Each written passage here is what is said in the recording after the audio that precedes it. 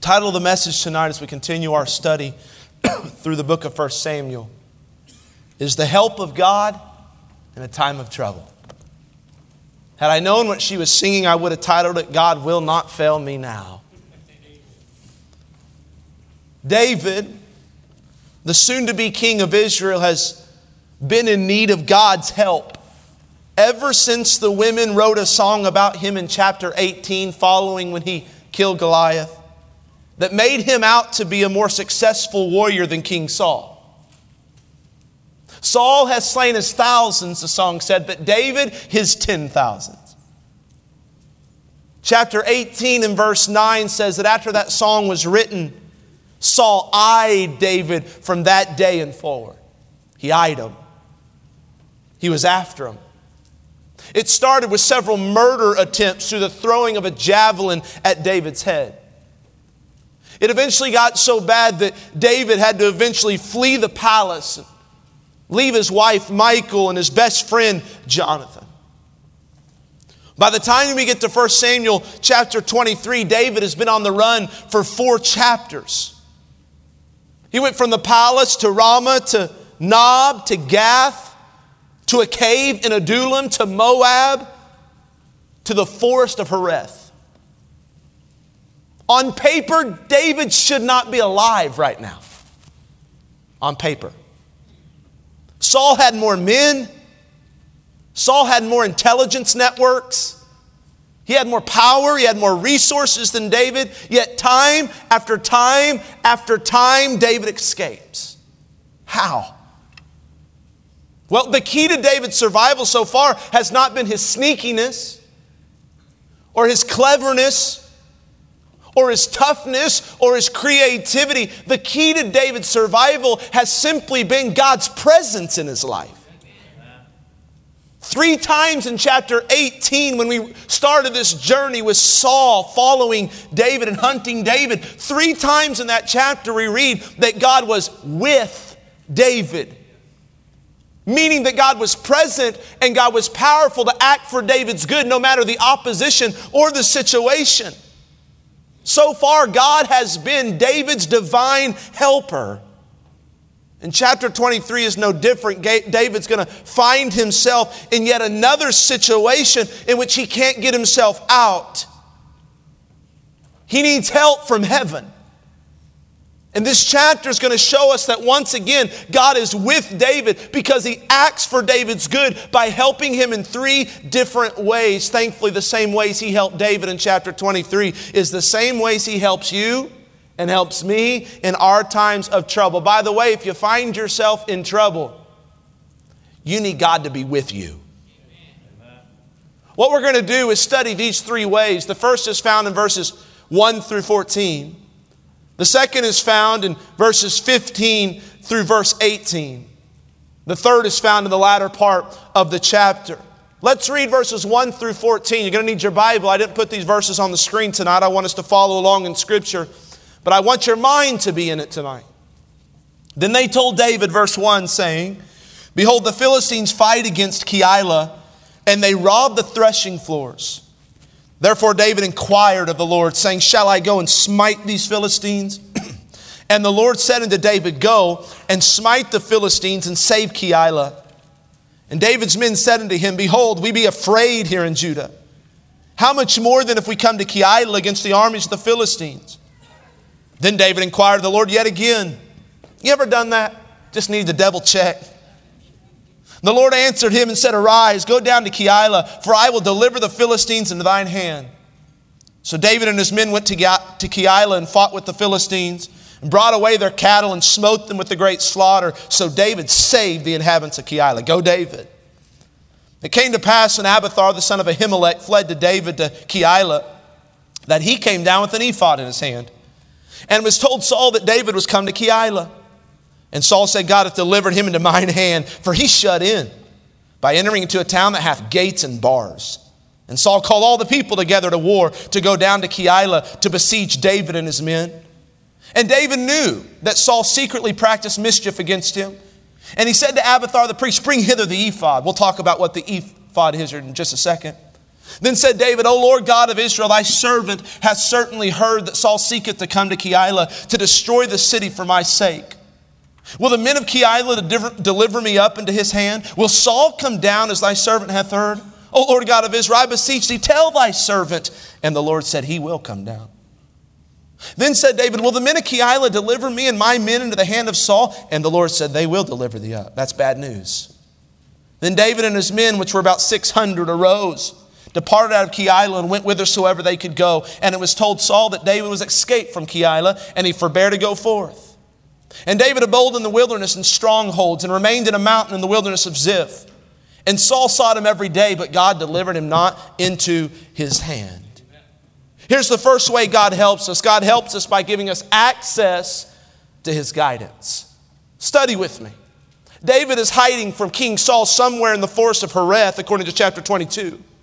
He gets word from his intelligence that there was trouble in Keilah. The Philistines were raiding the farmers' threshing floors and taking off with their grain. This was both frustrating and it was life-threatening. It was frustrating because Keilah's farmers did all the work and the Philistines got all the goodies. It was life-threatening because no grain meant no bread, and no bread meant no nourishment. This was like a real-life emergency for this agricultural town. Thankfully, David's willing to encounter the Philistines and defend Keilah, but he knows he needs help, not just from his 600 men, but more importantly, the divine help of God. So he inquires of the Lord. What does that mean? He sought the Lord. He asked the Lord for guidance and instruction.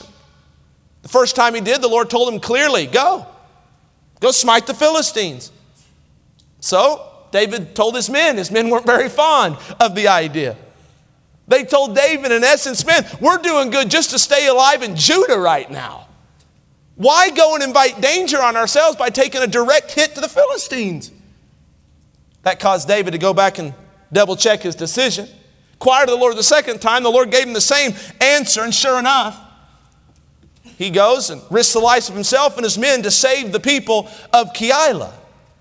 Well, in the meanwhile, Saul's intelligence comes to him with the report of David's location. And this excited Paul. Reread it, Saul, because David was in Keilah, which was a fortified city, gates and walls, meaning that when Saul would penetrate that city, David would have no way out. And he thought, oh man, this is my chance to get David.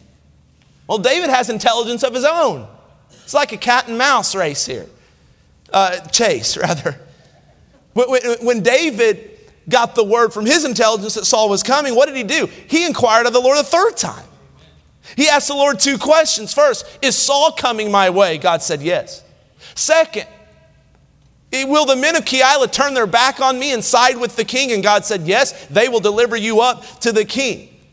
Thanks to the Lord's clear guidance, David and his men were able to get out of Keilah safely before Saul was able to corner them. Now watch here. We can't overestimate how privileged David was to enjoy God's clear guidance in these verses. He asked the Lord for guidance, and immediately the Lord gave it to him. My question is, how is that happening for David?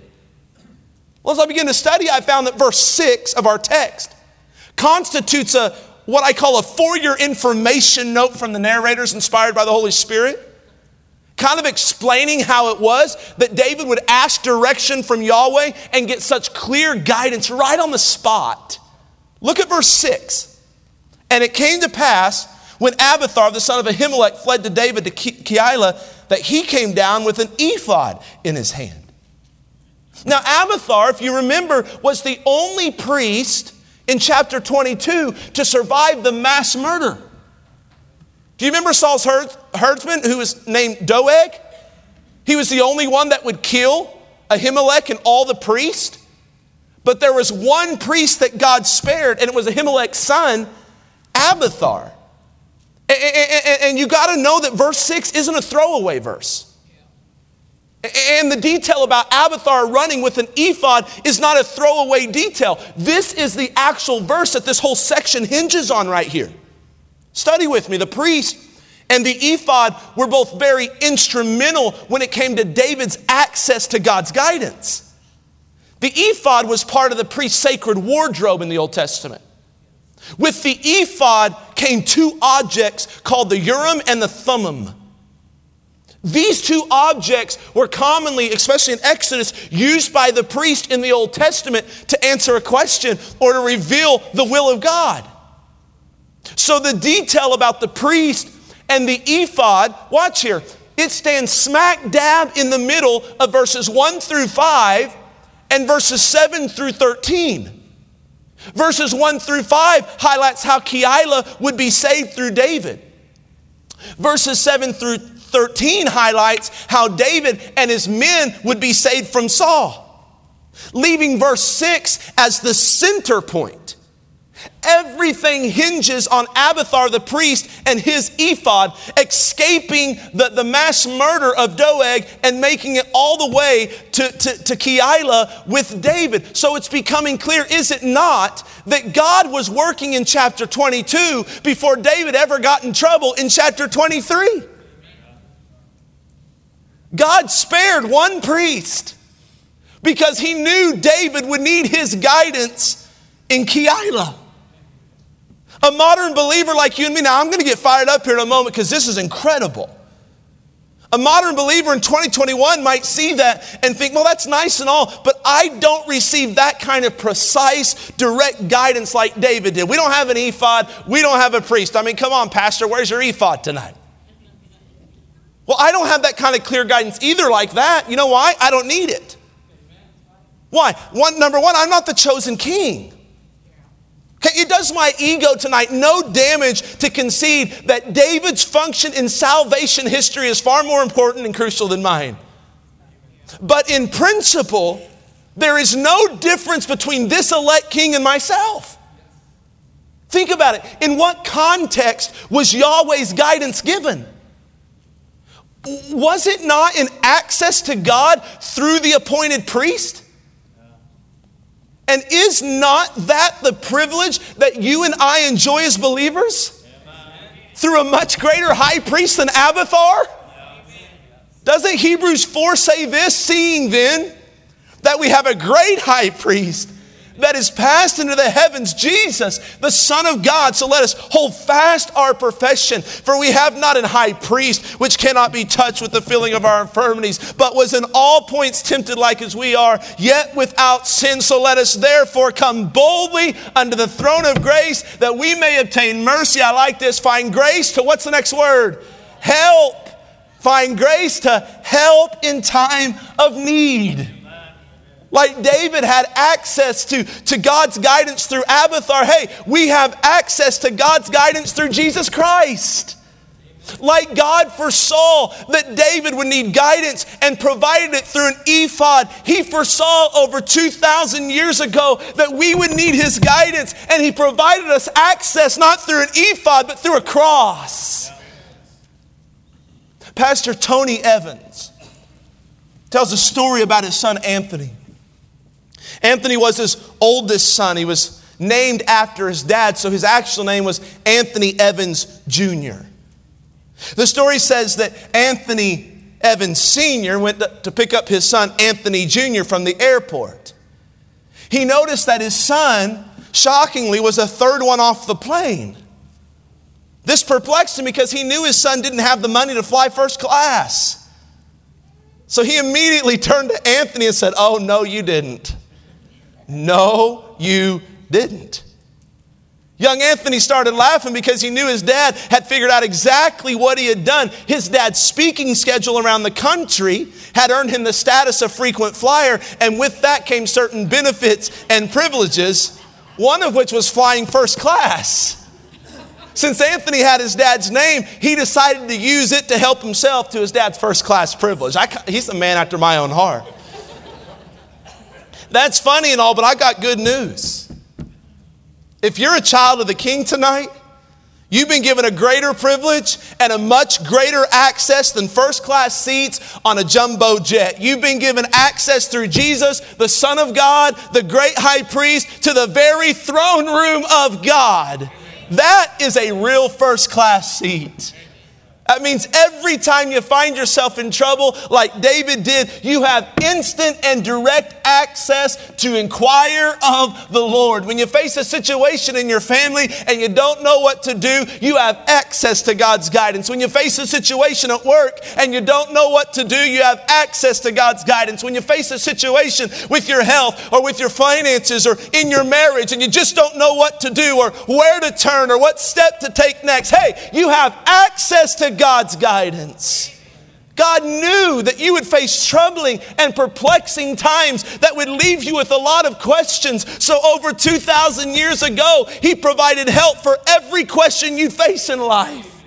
His Son died on the cross. He shed His blood as the final sacrifice for sin. He rent the veil of the temple in twain from the top to the bottom, and He brought in a new and living way for you to access God. So when you have a question, when you need help in time of trouble, you don't have to go to a priest. Somebody say amen to that. You don't have to travel to a temple. You don't have to sacrifice a lamb. All you have to do is humble yourself in prayer. And while you won't hear from God audibly like David did, He's been gracious enough to preserve His word as a lamp to our feet and a light unto our path. What does that mean? It means when you pray and you inquire of God's guidance for your situation, you should immediately pick up the Bible. God's not going to send His guidance by way of some billboard on the road or an airplane flying over your house or a fuzzy feeling inside of you. He's already given His map for your life. And it's sufficient to guide you through any and every troubling situation that you find yourself in. If you're thankful for the Bible and for the avenue of prayer, say amen tonight. Amen. God helps us, number one, by granting us access to His guidance. The story continues in verse 14. And David abode in the wilderness. This is after he fled Keilah. He abode in strongholds and remained in a mountain in the wilderness of Ziph. And Saul sought him every day, but God delivered him not into his hand. And David saw that Saul was come out to seek his life, and David was in the wilderness of Ziph in a wood. And Jonathan, Saul's son, arose, went to David into the wood, and strengthened his hand in God. And he said unto him, Fear not, for the hand of Saul my father shall not find thee, and thou shalt be king over Israel, and I shall be next unto thee, and that also Saul my father knoweth. And they two made a covenant before the Lord. And David abode in the wood, and Jonathan went to his house. God helps us, number two, through the encouragement of a friend. It's amazing to me how the verses mention that Saul sought soon to be King David every day, but couldn't find him. Yet Jonathan, Saul's own son, and David's best friend could find him rather easily. Why? Because Jonathan was sent by God. When you're sent by God, God will get you where you're going. The text says that Jonathan found David for one purpose, to strengthen his hand in God. That means more than to shake his hand. It means to encourage him in the Lord. Did you notice how Jonathan encouraged him? By reaffirming God's promises to him. Watch here, Jonathan wasn't there to just offer the encouragement of his presence, though that would have been helpful to David. Sometimes all our friends need is just us to listen. But this time Jonathan encouraged him mostly through the promises of God, reassuring David of God's plan to make him the king of Israel. And with that promise came God's divine protection of David. I think that's what David needed to hear. I mean, we're like 4 chapters in to David's head being hunted by a very powerful man and a very powerful army in the Israelites. And you got to think, after he worked hard to save Keilah and they turned their back on him and he ran into the middle of the woods somewhere and he had to set up a stronghold and he's hiding again, scared again, uncomfortable again, cold again, it's dark again. You got to know that he's doubting, God, are you sure you got this right? Am I really your anointed king? Are you sure that you're going to protect me? Because it doesn't really feel like it. And Jonathan there to remind David of what David already knew. I'm not talking about giving him trite statements and overused cliches just because there's nothing else to say and Jonathan was awkward when silence came. I'm talking about a God-sent friend to remind David of his promises in his life. You know, sometimes we just need someone to tell us that it's going to be okay. Based on Lamentations chapter 3, God is faithful and His mercies are new every morning. Sometimes we just need someone to remind us through Hebrews 13:6 that we don't have to fear men because God is our helper. The verse says, the Lord is my helper, and I will not fear what man shall do unto me. Sometimes we just need someone to come and remind us of the promise that God hears us when we pray. From Psalms 34 verse 4, I sought the Lord and He heard me.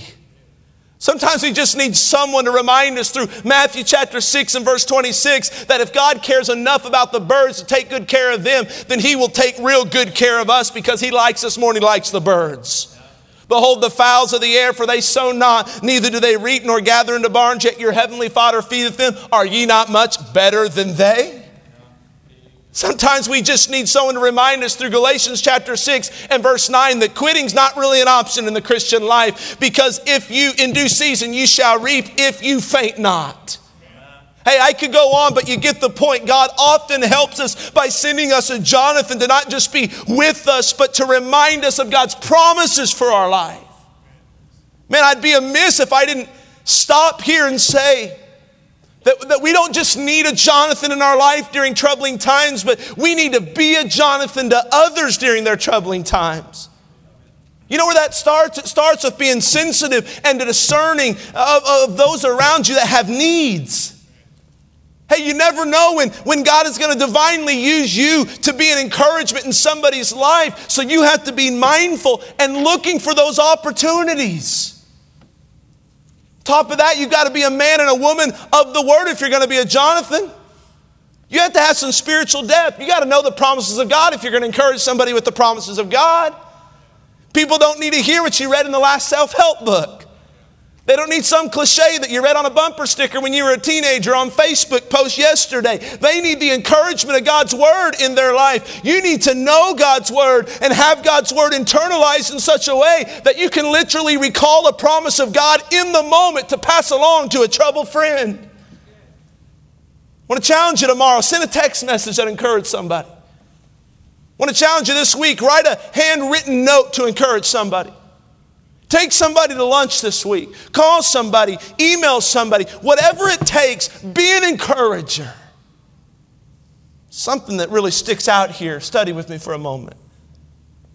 It's not just that God sent the right person, Jonathan, with the right word, God's promises, but also the timing of when God sent Jonathan. Consider this. In the first 13 verses of our story, Keilah turned their back on David, even though he risked his life to save them from the Philistines. We didn't read it, but in verses 19 through 20, after David left Jonathan, another group of people called the Ziphites that should have had David's back turned on him and told Saul of David's location. So on one side, he's got people that he helped betray him. On the other side, he's got people who were part of his tribal territory, the Ziphites of Judah. They betray him. And between the betrayal of Keilah and Ziph, he's got a Jonathan. Right there in the middle, a friend. Jonathan, the one who had every reason to betray David because David's assuming his position in the kingdom. But the one who never has betrayed David and the one who never would. Are you getting this tonight? God's help is often more specific than just sending the right person with the right word. God often sends the right person with the right word. Hey, at just the right time. Sometimes sandwiched between betrayal and sandwiched between tragedy and sandwiched between some really difficult decisions. Solomon says in Proverbs 25:11, a word fitly spoken is like apples of gold in pictures of silver. In other words, the right word at the right time from the right person is beautiful. And something so beautiful and something so timely can only be attributed to God. Hey, has He ever done that for you? You needed a Jonathan. You were surrounded by discouragement. You were surrounded by betrayal. You were surrounded by disappointment. You were surrounded by injustice. You were surrounded by stress on both sides. And God sent a sermon. And God sent a text message. And God sent a song. And God sent a verse. And God sent a friend with just the right thing to say to help you through a time of trouble. Hey, that's our God. That's how He helps us. Boy, never take the Jonathans in your life for granted. And never miss an opportunity to be one. He grants us access to His guidance through our great high priest, Jesus. He gives us an encouragement through those friends in our life. But there's one more way that God helps us. That's found in how the story ends. Jump down to verse 25. Saul also and his men went to seek him, and they told David. Wherefore he came down into a rock and abode in the wilderness of Maon. And when Saul heard that, he pursued after David in the wilderness of Maon. And Saul went on this side of the mountain, and David and his men on that side of the mountain. And David made haste to get away for fear of Saul. For Saul and his men compassed David, surrounded him, and his men round about to take them. Do you see how this is a cat and mouse game? Saul's here, David's here. Saul comes here, David goes there. Well, finally Saul figured it out. And somehow he gets David trapped. Literally, it's time. Finally, he's got him where he wants him. But notice what God did. He stepped in. Verse 27, but there came a messenger unto Saul. You think that was an accident? He said, haste thee and come, for the Philistines have invaded the land. Wherefore Saul returned for pursuing after David and went against the Philistines. Therefore they called that place some fancy Hebrew name. Look it up on YouTube. Selah Hamalalakov. Thank you. Thank you. God, watch it, divinely intervened through a work of providence. Did you catch the last phrase of verse 26? It says David can't find a way out. But the first phrase of verse 27 says that God sent a messenger to distract Saul so David could have a way out. It's amazing. He had to put aside his personal differences and his personal agenda because he had to go be king for a second. I read about a prayer of a Scottish man by the name of Alexander Peden. I think he was a priest, actually. It says that he and some others were being pursued by enemy soldiers. So they stopped for a second and they prayed this prayer. Lord, this is the hour and the power of thine enemies. They may not be idle, but hast thou no other work for them than to send after us? Send them after them to whom thou wilt give strength to flee, for our strength is gone. The story says that the Lord sent a cloud of mist, a fog, between Alexander and those soldiers to where they couldn't find him. It's exactly what happened here. Alexander prayed, hast thou no other work for them than to send after us? In David's case, God had other work for Saul to do. So he sent a messenger to stand between Saul and David. And here's the last thought. God helps us through the work of His providence. One commentator described God's providence in 1 Samuel 23 this way, and I love it. The strange ways God keeps His people on their feet. Did you catch that? The strange ways, unexpected ways, seemingly weird ways that God takes care of us.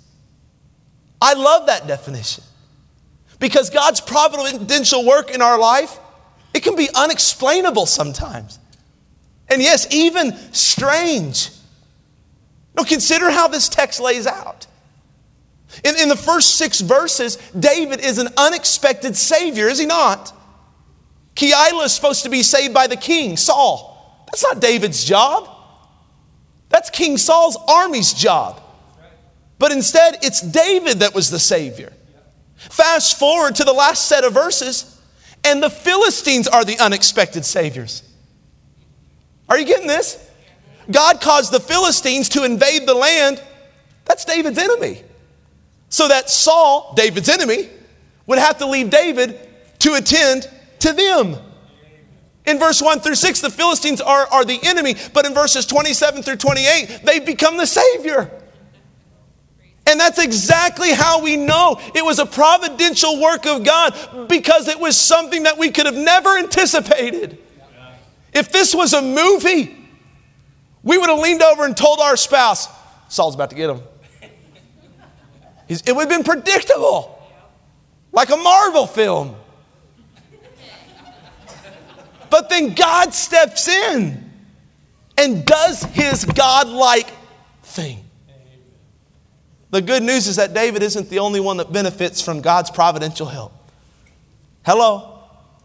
We do too. In fact, I bet there's some pretty awesome stories in here tonight of how God has intervened in your life in almost strange and unexpected ways to bring you to the point that you are right now. So strange that the only one that can get credit is the Lord. I bet you if we passed a microphone around here, we would have some pretty strange stories of how God brought some people in here to salvation. Some pretty windy paths. Not everybody has a clean story like me where I get saved as a 7-year-old preacher's kid at the edge of my dad's bed. That's pretty normal. That's like the poster child, right? But some of you didn't happen that way. It's amazing how some of you escaped hell. There's stories of how God has unexpectedly healed some of your bodies. When the doctor said you were done for, God said, nope. When the doctor said, I'll give you this amount of time to live, God said, nope. When the doctor said this, God said that. Stories you could tell of how God, not you, not your cleverness, not your creativity, not your intuition, not your knowledge of the situation, but God got you out of a sticky situation. And you look back now and say, had it not been for God's intervention. Stories of how God has provided for you in a crazy way during a time of need. I hear stories of how God's people struggle to tithe and they start tithing and then they come up with all these crazy stories. Crazy, not because they're untrue. Crazy, they're just unexpected. That's how God works. How am I going to pay this bill? God somehow takes care of it. I remember 2015, my wife was laid up in the hospital in Castle Rock, Colorado for some 40 days. I was on my way back. I came back here to Liberal it was right around Liberty time and we hadn't decided if we're going to have Liberty or not, so I was hustling back for a rehearsal. It was in June. And I got a call from my mother-in-law right after the service that said, Jenny's not doing good at all. I think you need to come back. And so they thought that maybe her blood was getting infected and all of that. They're going to try to move her to ICU maybe. And so I jump in our car and my mom's in there and we got Kevin in the back seat and we're hustling back to Castle Rock. We're about 3/4 of the way there. And Darlene calls me again and I can tell she's kind of panicking a little bit. And she says, they just took Jenny back for surgery. I said, what? She's already had 2 surgeries. What's wrong now? And she said, well, her esophagus tore.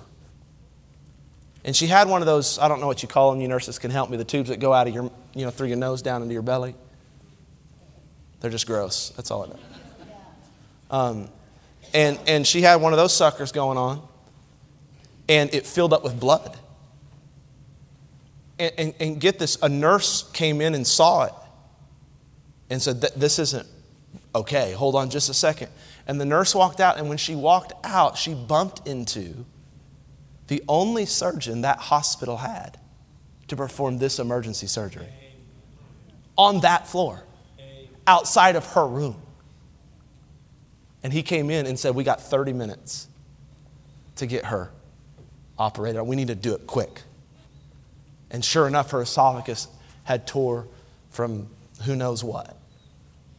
That's God's providence. Amen. Are you kidding me? No one can take credit for that. But the God in heaven, has something like that ever happened in your life? You're in a time of trouble. You're surrounded on every side. And God comes through. That's our God. Amen. Hey, He might not end your trouble right away. My wife's trouble didn't go away. David's trouble didn't go away. temporarily, but 24 is about to come. God might not take your trial away forever, but you know what He'll do? He'll pull just the right strings at just the right time to get you through the next day. Get you through the next challenge. Get you through the next decision. Get you through the next doctor's appointment.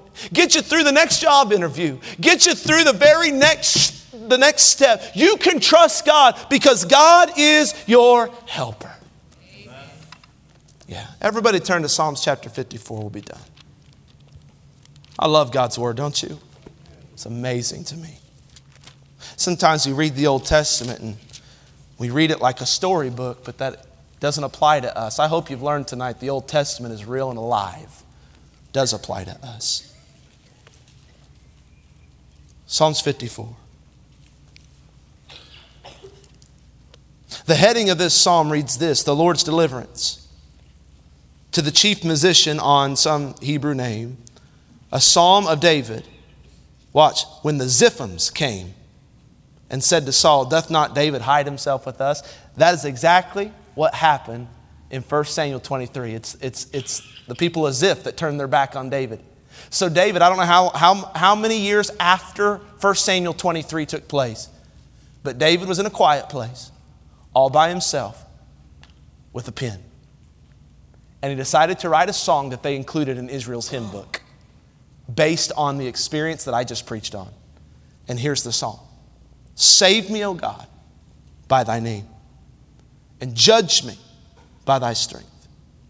Hear my prayer, O God, give ear to the words of my mouth.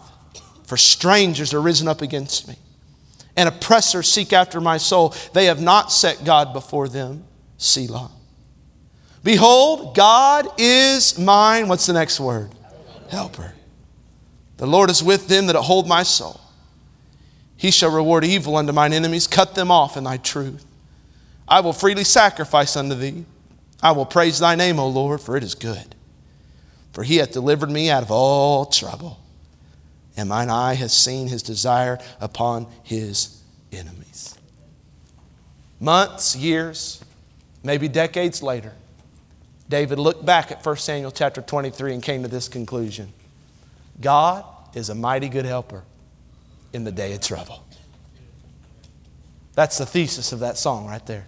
God is a mighty good helper in the day of trouble. I think you should respond to the message in one of two ways. Maybe you need help tonight. You know you do. You know that you're not in a situation just like David, but trouble is surrounding you. Maybe not any trouble that would make its way into the pages of Scripture, but it's very real in your life. If that's the case for you, listen to me. You have direct access to God through Jesus Christ. Could I invite you to an altar tonight to inquire of the Lord? David did it 3 times. Come inquire of God tonight. God, which way do I go? What decision do I make? What prayer do I even pray next? What do I say? Whatever you're facing. Some of you might not be in that kind of situation. Beware, you will be soon. But if you aren't, I want to challenge you to think back to a time, just a singular time, just like I did back in Castle Rock, Colorado in 2015. I want you to think back to a singular time when God providentially worked on your behalf. Brought you to where you are today. He encouraged you through a friend to get you the next step along. I just want you to come and say, thank you, Lord. David wrote a song about it. The least we can do is just come and bow a knee and say, thank you for being what you've been to me. You have been my helper my entire life. And sometimes I take it for granted, and I won't do that tonight. Thank you for being my helper in a time of trouble. Stand to your feet, every head bowed and every